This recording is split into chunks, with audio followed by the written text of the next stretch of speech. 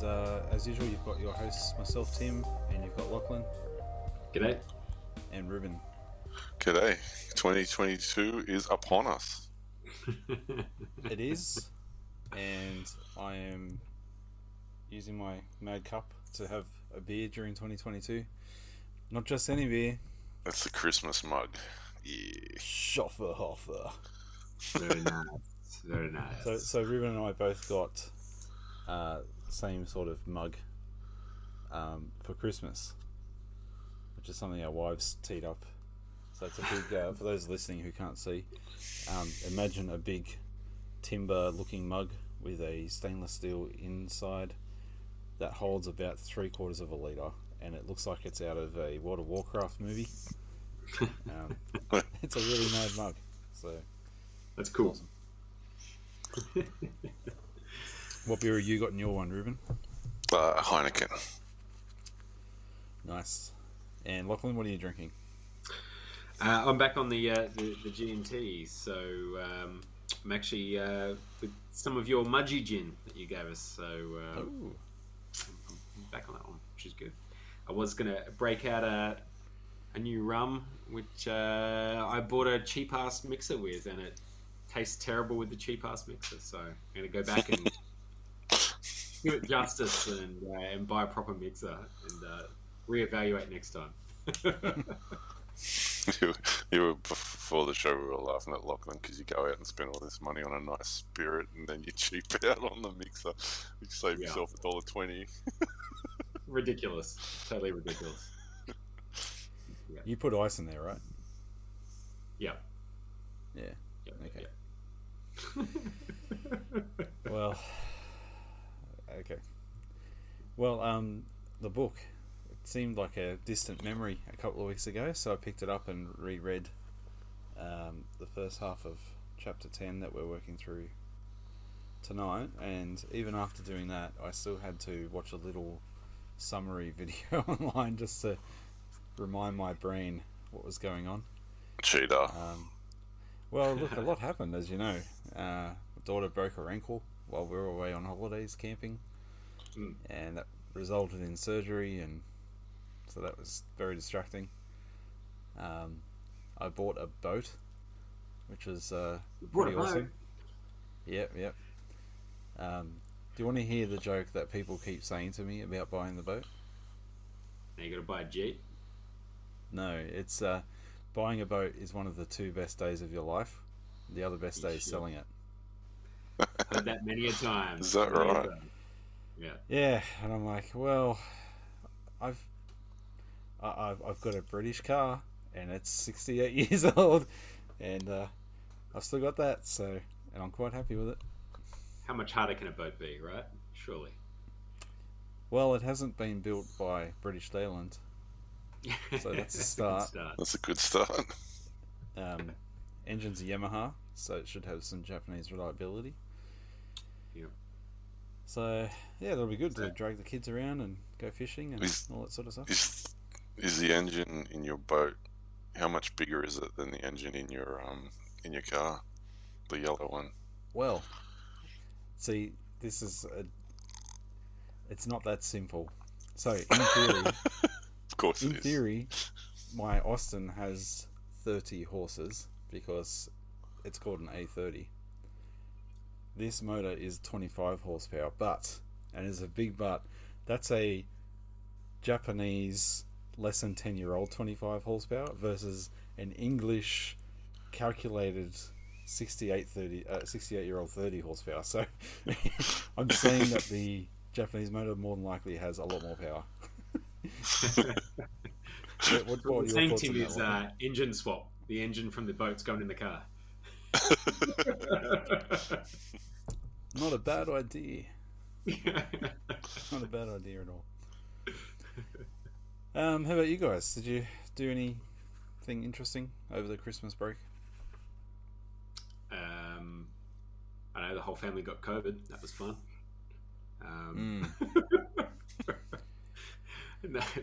Nothing too drastic from it.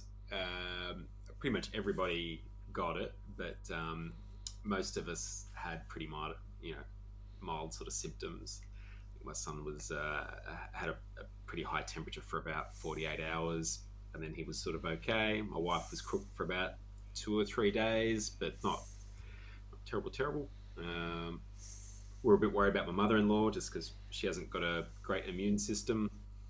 But she just had her third vax 2 weeks before catching COVID, so she's about as good a position as you could be in to get it for her age and health and likewise. Yeah, for all that sort of stuff. So she good stuff. So it wasn't too bad. I must say, some weird sort of lingering symptoms sort of still going on. So just had like sort of fatigue pretty bad for several weeks sort of following. And I think I mentioned this to you guys on the chat, but I've been getting really weird motion sickness playing video games. And yeah, you were saying that. Yeah, I'm still getting it. Did that kick in after the COVID? Yeah. I don't know what the hell's going on, but I've never had problems with that sort of thing, and it's not just one game. I did turn off that motion blur setting, which you guys all called me a noob for leaving on. I leave it on. I leave it on. I like motion blur. There you go.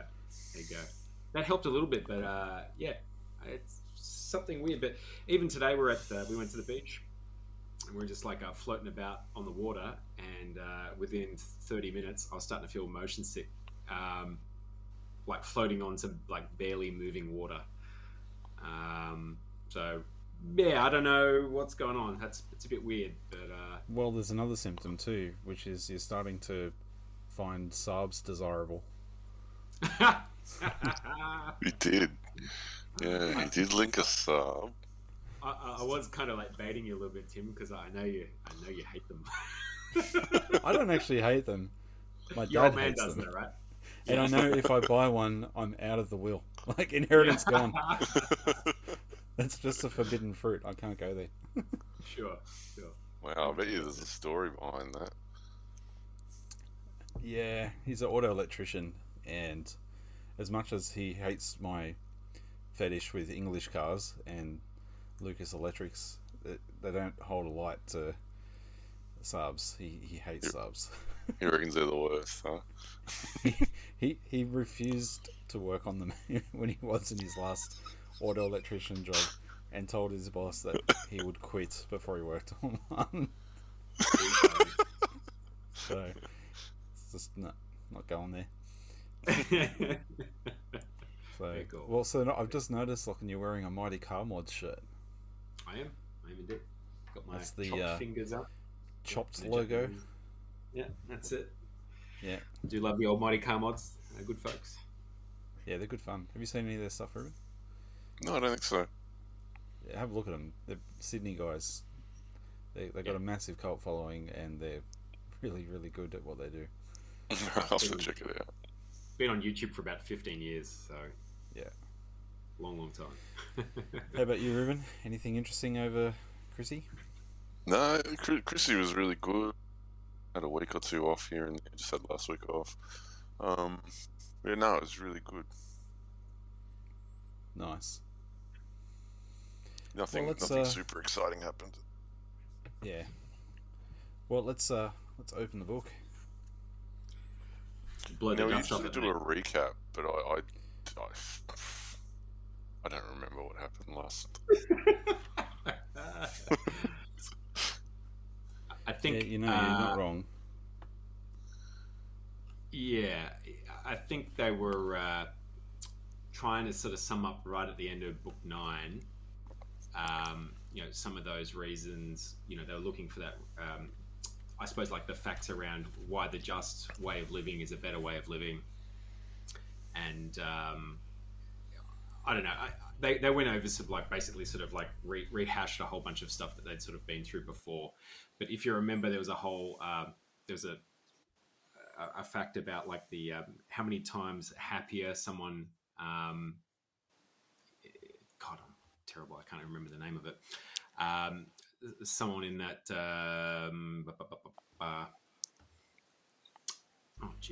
Yeah, they do some mathematical equation. Right? The mathematical tyrannical mind versus somebody who's of. Yeah, That's it. Sorry, thanks for me out there. aristocratic mind, and he put a number on it, 77 or something ridiculous. Yeah. So, yeah, that's right. It was if you're coming from like a aristocracy, versus the tyranny, yeah. So they were just trying to, I guess, make the case that you're going to be sort of better off in a just society, in a better sort of society, and that's really where they kind of wrapped it all up. So it kind of felt like as you're going into book 10 that they were going to kind of like pivot off that and really sort of hammer home what is justice and why is justice better. But there's a detour again. Yeah. Before we move on to the detour, I know you were listening to it, Ruben. I don't know if you've had a listen, Lachlan, but there was the Joe Rogan interviewing Jordan Peterson episode last week, and right towards the end of that 4 hour and 15-minute marathon, Finally, it got good towards the end. Yeah, I'm like sitting in my car, like talking to the show, going, "Freaking read The Republic," because they were talking about. Do you know the part I was talking about, Ruben, where they're talking about the tyrant, and Peterson was arguing with Rogan about how like the tyrant can't. That's right. Peterson's saying, can't be successful. They're not successful, and Rogan's they kind of are successessful. He's like, they are successful. They've got everything they want. And he's like, no, they haven't. And it depends on what you mean by successful. Yeah. I was like, read this book. Read this book. It's right there, Rogan. It's right there. So, yeah, that was good fun. Yeah, no, I thought the same thing. Mm. So, tables. Coffee tables. Yeah, that's right. Oh, yeah. Yeah, that's right. The first half of the last chapter is about the question of what is art. Mm. And the main thrust of this section is this Socrates having a go at the poets again, which I always like.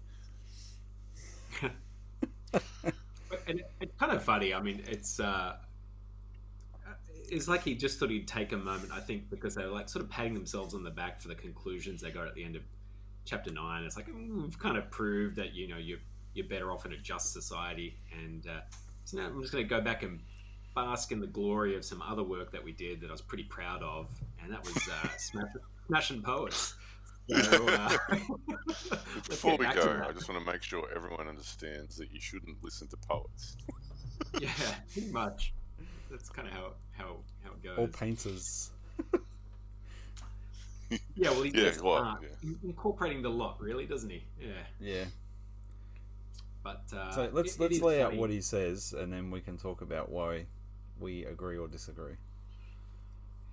Sure. Well, he starts off by sort of dancing around it a little bit because he's pointing out the fact that he loves the tragedians like Homer, and that he's basically a big fan, but sort of more or less sort of says that whilst he's a big fan of Homer, he's a bigger fan of the truth. So he's going to have to speak his mind and diss the poets. Early on, I like how he says such representations definitely harm the mind of their audience unless they're inoculated against them by knowing their true nature. So basically, they're basically saying, well, yeah, their work is good, but if you're not inoculated against knowing what these pretenders really are, it's gonna be harmful to you. Yeah, and so I guess he's just pointing at the fact straight up that they're not in the business of necessarily providing truth, perhaps just entertainment. And that, if you don't know the difference between the two, then you could be in trouble. True. But he sort of goes about trying to explain what all art is. And he basically says that it's representation. It's just a representation of another thing, which kind of just sounds a bit obvious in some ways. Yeah. and I guess like he's a big fan of doing things by threes, so he kind of like breaks down that representation a little bit to categorize things. So he's saying of any particular thing, there's three creators, and he starts out by sort of saying, well, the ultimate creator is God, because God creates everything in the natural world. And I guess, he's doing this on the basis around talking about a bed, isn't he? And using we could use cups because I have some. Sure. So you could say, in my hands right now, I have a glass stein and a timber stein. Yeah. And both of them are a stein, but they are both different from each other. So his point is, God had the original idea of a stein, of Yes. the idea of stein, and then people make variants of stein, who are the people that make the cups. Yeah. And then there's the artists who would paint the cup. Yeah, So or describe it in a tiers, poem, or make a so sculpture. the two tiers removed from the original idea. That's right. And his whole point is basically that because the artist is that third tier down, they're representing something that they don't really understand because they didn't make it. That they've got, what would you say, limited credibility. Yeah.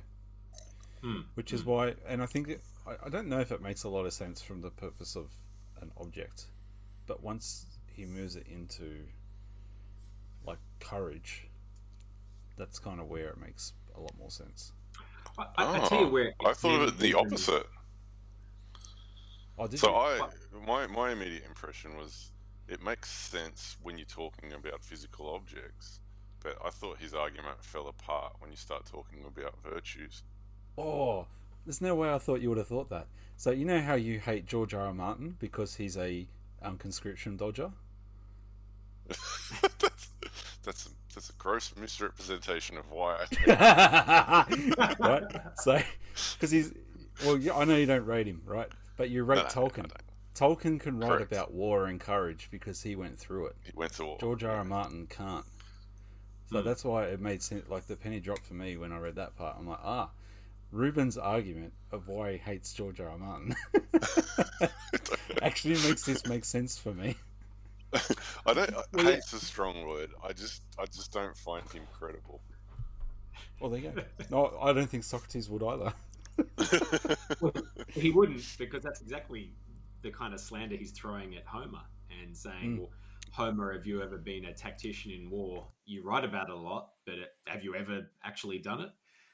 Yeah, he's like, if you were really good at it, then that's what you'd be doing. But you're not. You're writing poems. Yeah, so he's sort of implying that he's like captured the topics and the imaginations about this stuff, but the truth has been removed in that process because he's not actually done the thing. So basically he's saying that anyone who writes about something that they've not actually done before is an imitator.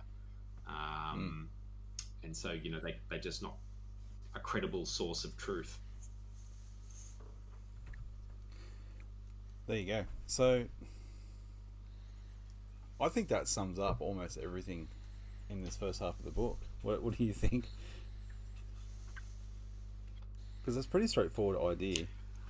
Yeah, that's roughly where he's at with it. Yeah, I guess if you wanted to summarize it, he's like you said, he's like, there's the idea of the thing, and that's in God's mind. So the idea of a chair or a bed or a cup, and then you have the person who can make a chair, a bed, chair, or a cup, and then you've got the artist who will represent it in some other way. So, and he more or less says, well, the person who makes the thing is going to have a better understanding of it, but then he also goes on to say that the person who uses the thing has the greatest understanding of the thing, and that's why he uses the example of flutes, where a flute might go to a flute maker and go, can you do this or that to make it better for me to use? But essentially the artist that represents those things has the lowest level of knowledge. So where I think Sorry, go Lachlan. Where I think, as I was saying earlier, where I think that makes sense for physical objects but makes less sense for abstract objects is because I think it's fair to say, yeah, all right, an artist who may be able to paint a cup may not really know the best way to manufacture one, may not know the best aspects of a cup. I think that's different when it comes to human experience. And one of the main things that artists do is discuss and represent human experience and the human condition. And then, being humans, they would have experienced those things. So while they may not be able to tell you how to be a general, they would at least have some understanding of what it's like to exercise courage. So I think, for me, that's where I kind of look at it and go, well, maybe if someone hasn't directly experienced that particular thing, they would have some idea of what those things are. You're probably right, but I guess it just depends on what their intention would be as well. If you think about this in I was going to say a modern context, but maybe modern's not the right word, but let's say a real context. I'd ask you the question, what does Jesus look like? So art has provided us with an image of a mostly white man with blue eyes, beard, and long flowing hair that a dude in a metal band would be stoked to have. When historians indicate that he probably looked nothing like that at all. And apparently that image of how most people think of Jesus comes from some artwork in 400 AD depicting Jesus symbolically, but not actually trying to physically represent him with the truth of his physicality. Right. And I suppose that's just kind of demonstrating maybe Socrates' point of view that art doesn't necessarily represent the truth of the thing. And if you're not aware of that, then it can sort of divert you from the truth. I don't know. What do you reckon? I get his argument, but I think he's wrong.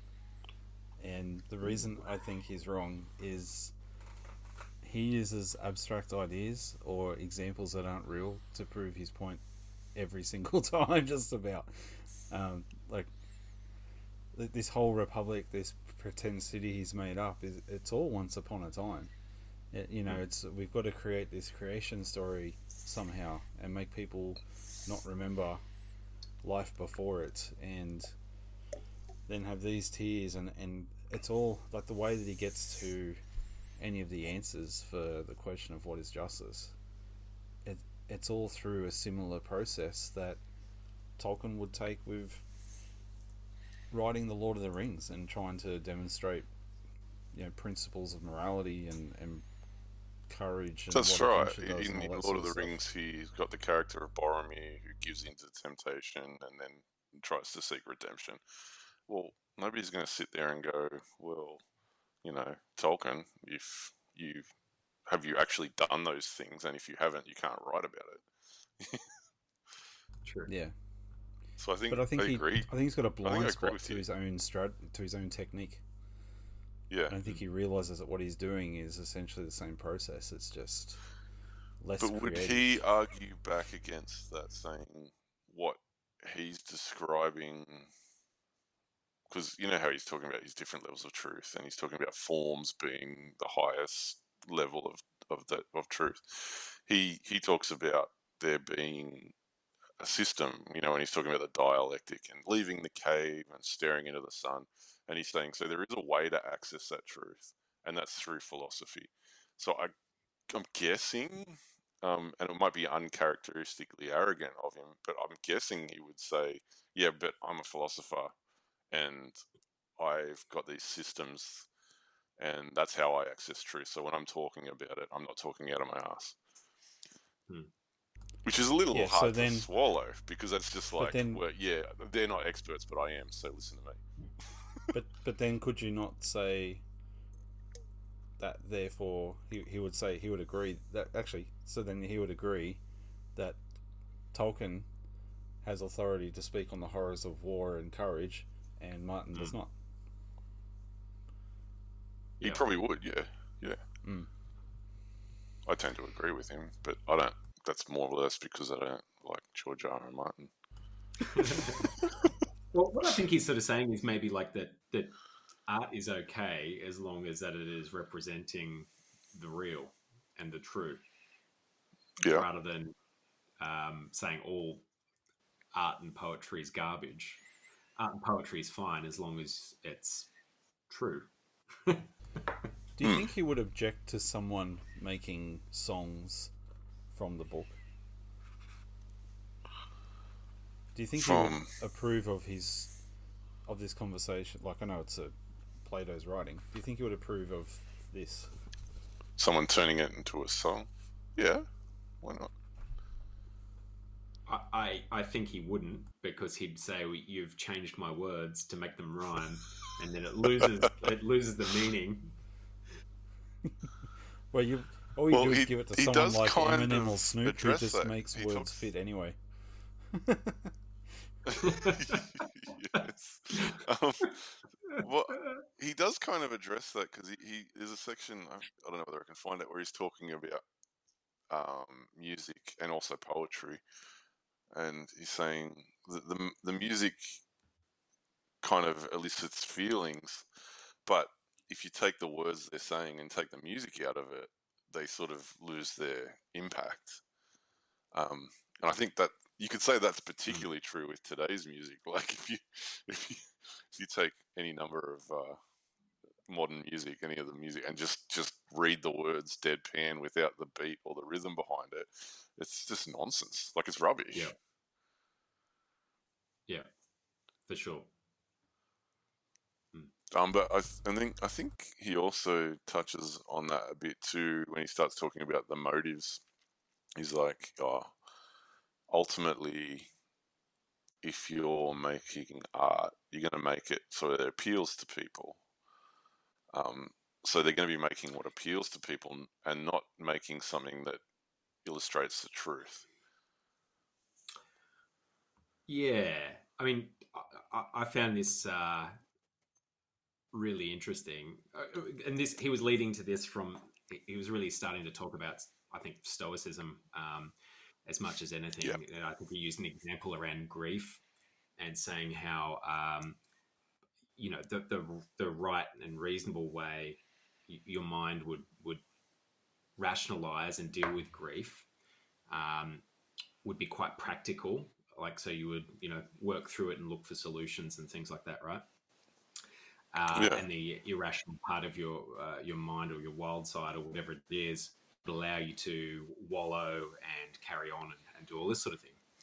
And I think that was the rebellious principle, I think he was calling it.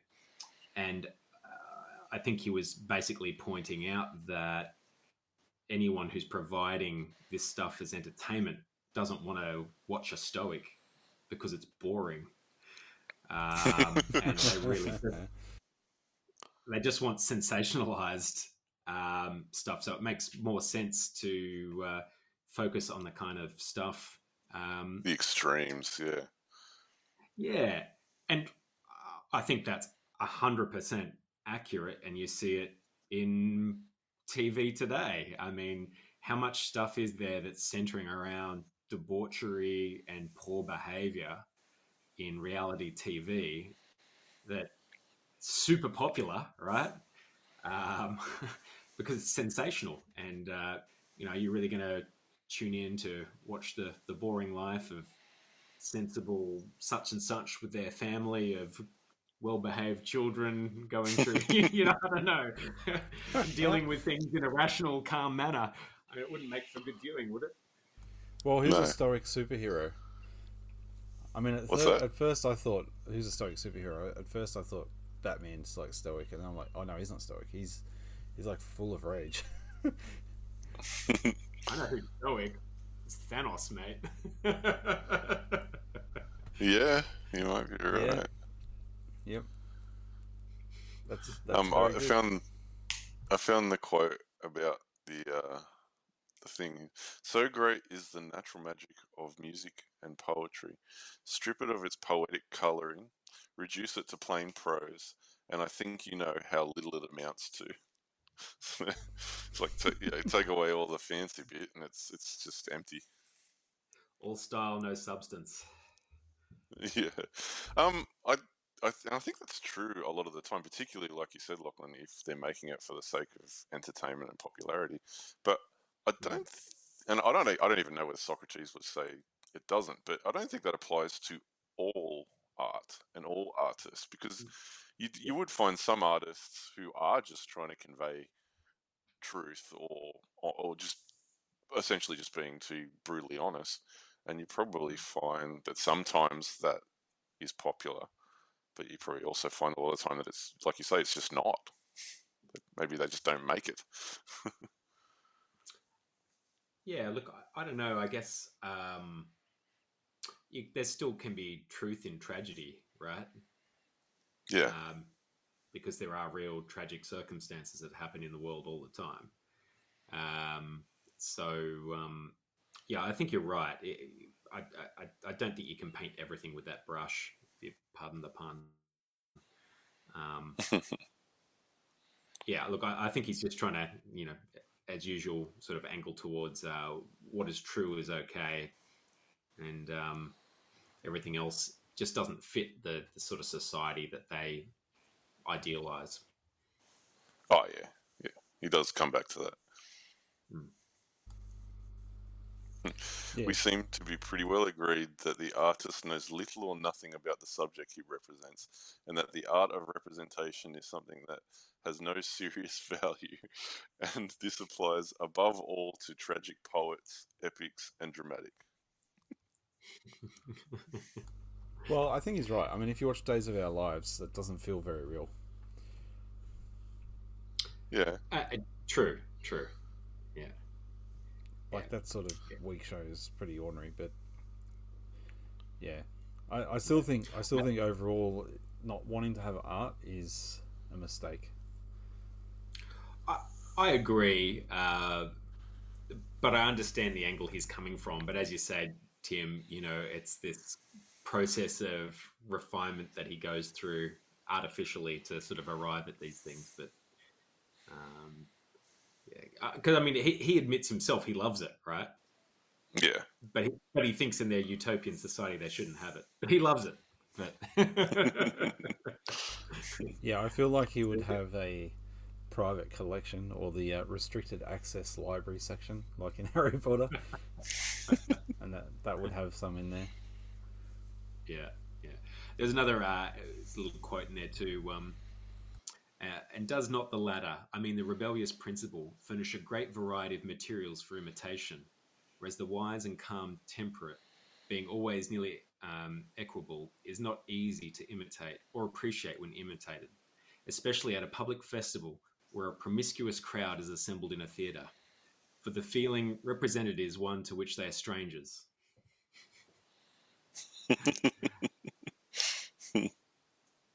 I think he sort of nails that pretty well, but you can't cast everything in with that in with that lot. It's just a gross generalization, but you can see where he's coming from, though, I suppose.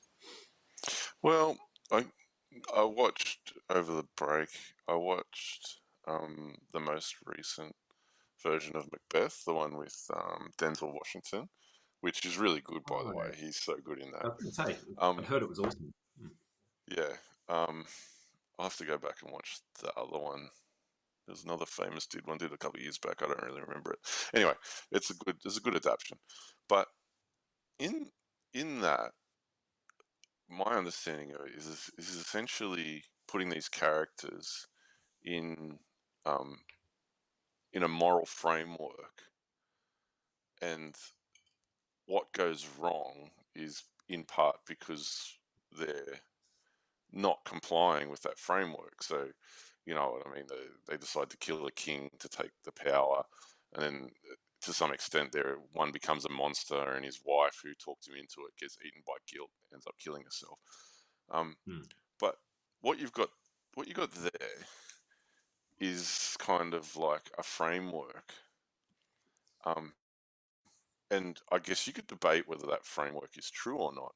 But if it is true, then you can look at what happens to the characters, and you could say that that represents the truth, if that makes any sense. So it's not. I don't think it's as simple as just like you know, is he describing grief correctly, or is he describing it in a way that, you know, is beneficial to people? But because I think there's, in a sense, these different ideas relate to each other, and they do in a way which is universal. So if an artist taps into that framework and they write about that framework, then they could write any number of works that would convey truth. That's probably all a little bit abstract, but that's probably where I disagree with Socrates. Yeah, look, I think, you know, he does actually sort of cross himself up a little bit, because whilst he's sort of angling on truth, when he sort of comes to the wrap up with what they're talking about here, it's not so much about truth, but more about conditioning and behavior amongst a population. And it's, I think, it's not as much maybe about truth, but as setting an example of form that people should aspire to, and not allowing people to normalize what he considers to be bad behavior in a society. Yeah, it could almost be interpreted as him saying, you know, I don't want people influencing in a way that I don't agree with. Yeah, for sure. There's one sort of final sort of excerpt that I grabbed, so I'll read that one out. All right, welcome back. Sorry, guys, we had a technical difficulty where the software crashed. We're back. So where were you up to there, Lachlan? Yeah, so I just had a quote to sort of wrap this part up. So I'll read it now. And now we may fairly take him and place him by the side of the painter, for he is like him in two ways. First, inasmuch as his creations have an inferior degree of truth in this, I say he is like him. And he is also like him in being concerned with an inferior part of the soul, and therefore shall be right in refusing to admit him to a well-ordered state, because he awakens and nourishes and strengthens the feelings and impairs the reason. As in a city, when the evil are permitted to have authority and the good are put out of the way, so in the soul of a man, as we maintain, the imitative poet implants an evil constitution, for he indulges the irrational nature which has no discernment of greater and less, but thinks the same thing at one time great and at another small. He is a manufacturer of image and is very far removed from the truth. There's a pretty scolding wrap up there.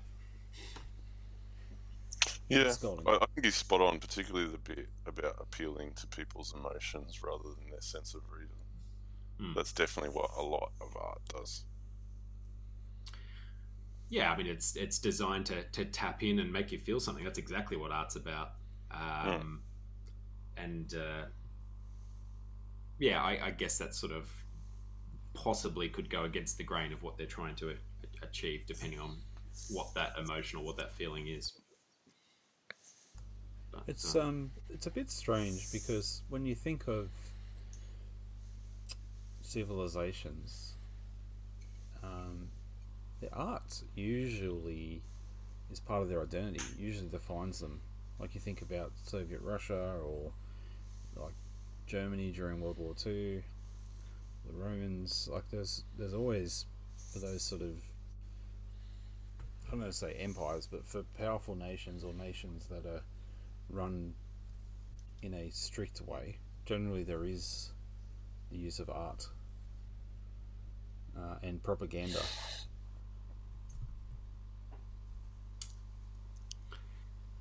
Yeah, look, I guess it's different through the ages, isn't it? How art is used, or what it's for, and what's left at the end of a civilization. I'm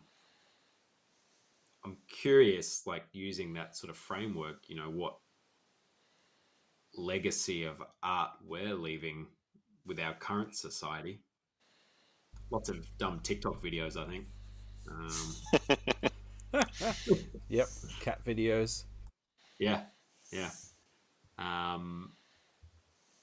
I mean, look, I know there's lots of great artists, and there's lots of people doing things, but I don't know, maybe we're in the midst of kind of celebrating the individual rather than, I don't know, what's representative of our society as art these days.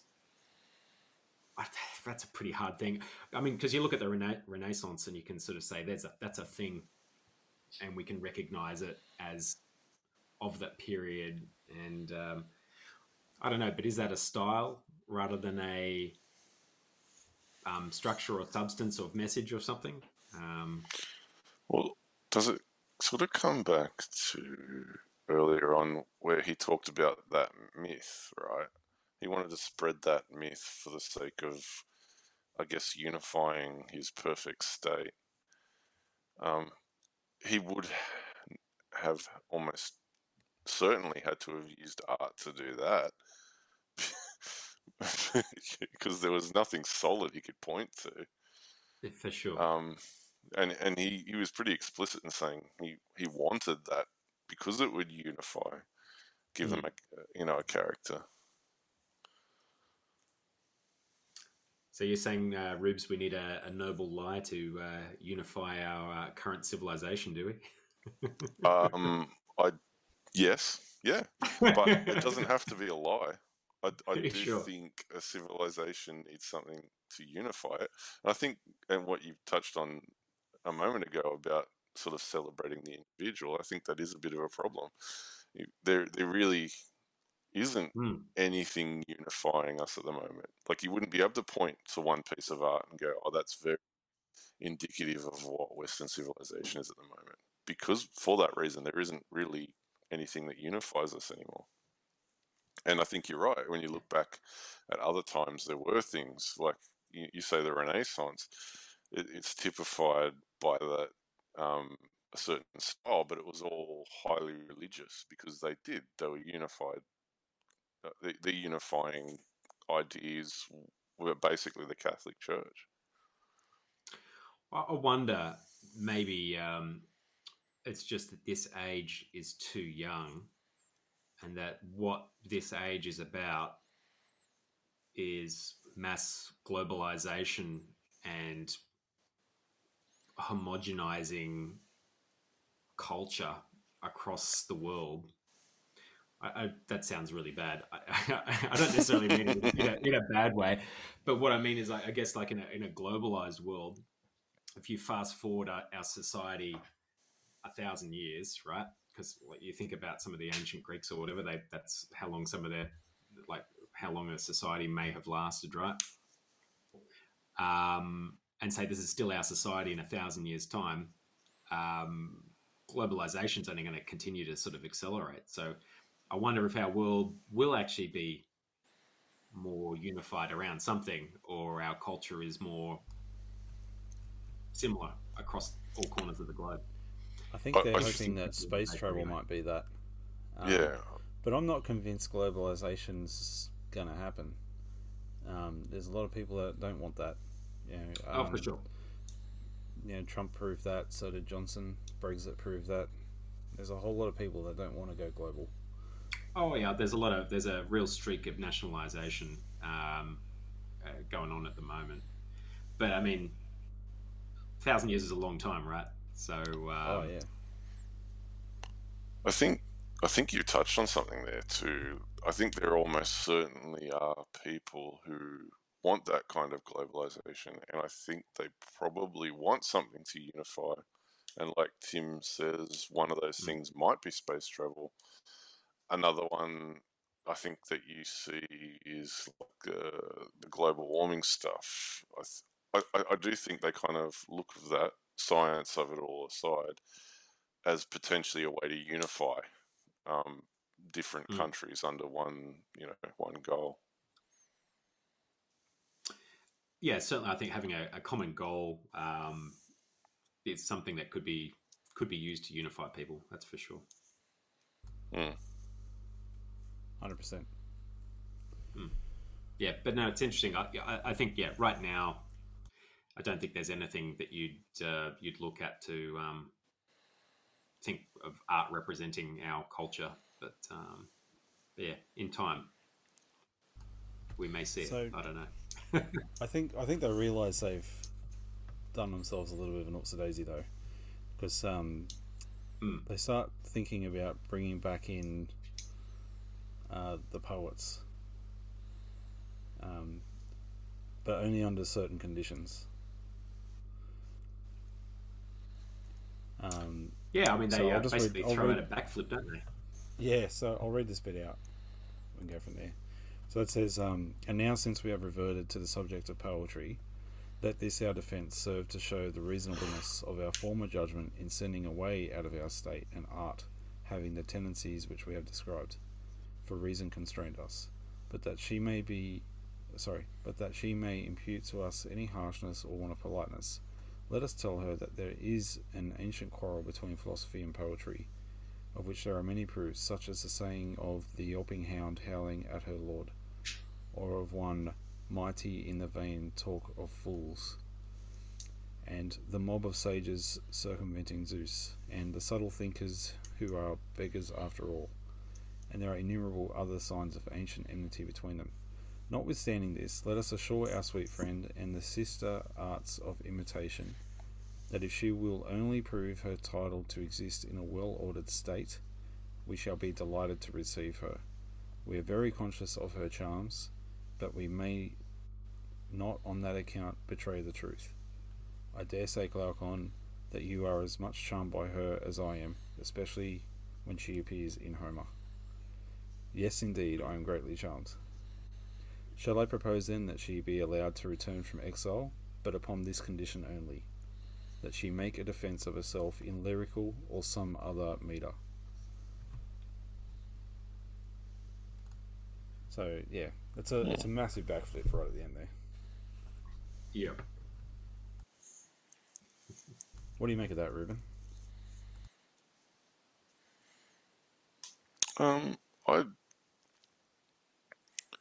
I don't know whether it's like a total backflip as such. I think he's just going back to what he said earlier about there's going to be certain types of poetry allowed, provided they fit within that framework of society that we're building. So yeah, I don't know how they would propose to have those artists represent the truth better. I don't know. I would have been interesting to hear him say, well, yeah, you can make art about war, but you had to have gone to war or something like that, considering they had an entire class dedicated to war, so maybe they could have plucked them from that class. Yeah. No, I agree. Well, I think that's about it from the first half of this book. Yeah. What do you guys think? We did alright for a first run back. Yeah, I feel a bit rusty. The computer's letting us down big time tonight for those listening. It's looking like a slideshow at times on my screen. I think that might just be a month of the computer not getting updates, and every time I disable things it starts updating some other piece of software. So it's probably just turning up processor power and bandwidth. But that's the way it goes. But before we go, I reckon we still have to do what we do and head on down to the pub for lots of us. Excellent. So I'll insert our music here. Have you got a surprise question for us this week? Surprise question. I do. So I'm holding up a Lego replica of the International Space Station. Cool. Now, God had the idea of the first space station. Then people built space stations, and then artists make space stations. What does that make me if I'm assembling a Lego version of a space station? Where does that fit? I think that depends on if you're, aware of the charms of someone speaking the truth or speaking falsely, Tim. I don't know. It's false. All I know is that if I actually wanted to build a real space station, I wouldn't go to you with your knowledge of the Lego one. That's probably. I just want to know a if good the decision. Lego designers have actually been on a space station before they built a model of it. Tim. Well, I don't know. I wonder. We need to find that out. I wonder if someone on the space station has built the space station Lego kit. That would be. You'd want to hope so, surely. In 0G. Build it in 0G. Oh, That would be the most Lego frustrating be a nightmare? exercise. Yeah, it'd be awful. Oh yeah, yeah. It would have to be each piece in its own individual container, like old people's medication in those pop out things. But just like a 1,000 medication packet. Click this one next. It'd take about 10 rocket launches to get all of the pieces up to you, just from all the packaging required to separate each individual piece. Yeah. Oh, now the other thing, I was watching Boba Fett, and there's a spaceship that appears in the most recent episode, which I won't do any spoilers, but it looks slick. Looks very slick. It occurred to me, if like we're releasing satellites in space now. Like Musk is able to throw his rockets up there and drop these satellites up there. He should build a freaking Millennium Falcon or something, because once it's in space, it doesn't matter what shape it is. He should build one, launch it inside his space rocket into orbit, and then it just goes like all he needs is a moon base or a second space station, and just get it to fly backwards and forwards between the two things. The marketing for that would be insane. And then get it to do like a low orbit pass over Earth, and everyone can go, look, there's an X-Wing. How sick would that be? Sign me up. Mate, my kids would be all over that. We're currently drowning in Star Wars toys at the minute. So ships, action figures, all three of my boys just mad for it, and it's just tiny little guns and weapons all over the carpet. Star Wars is awesome. Yeah, the kids have gotten into it big time.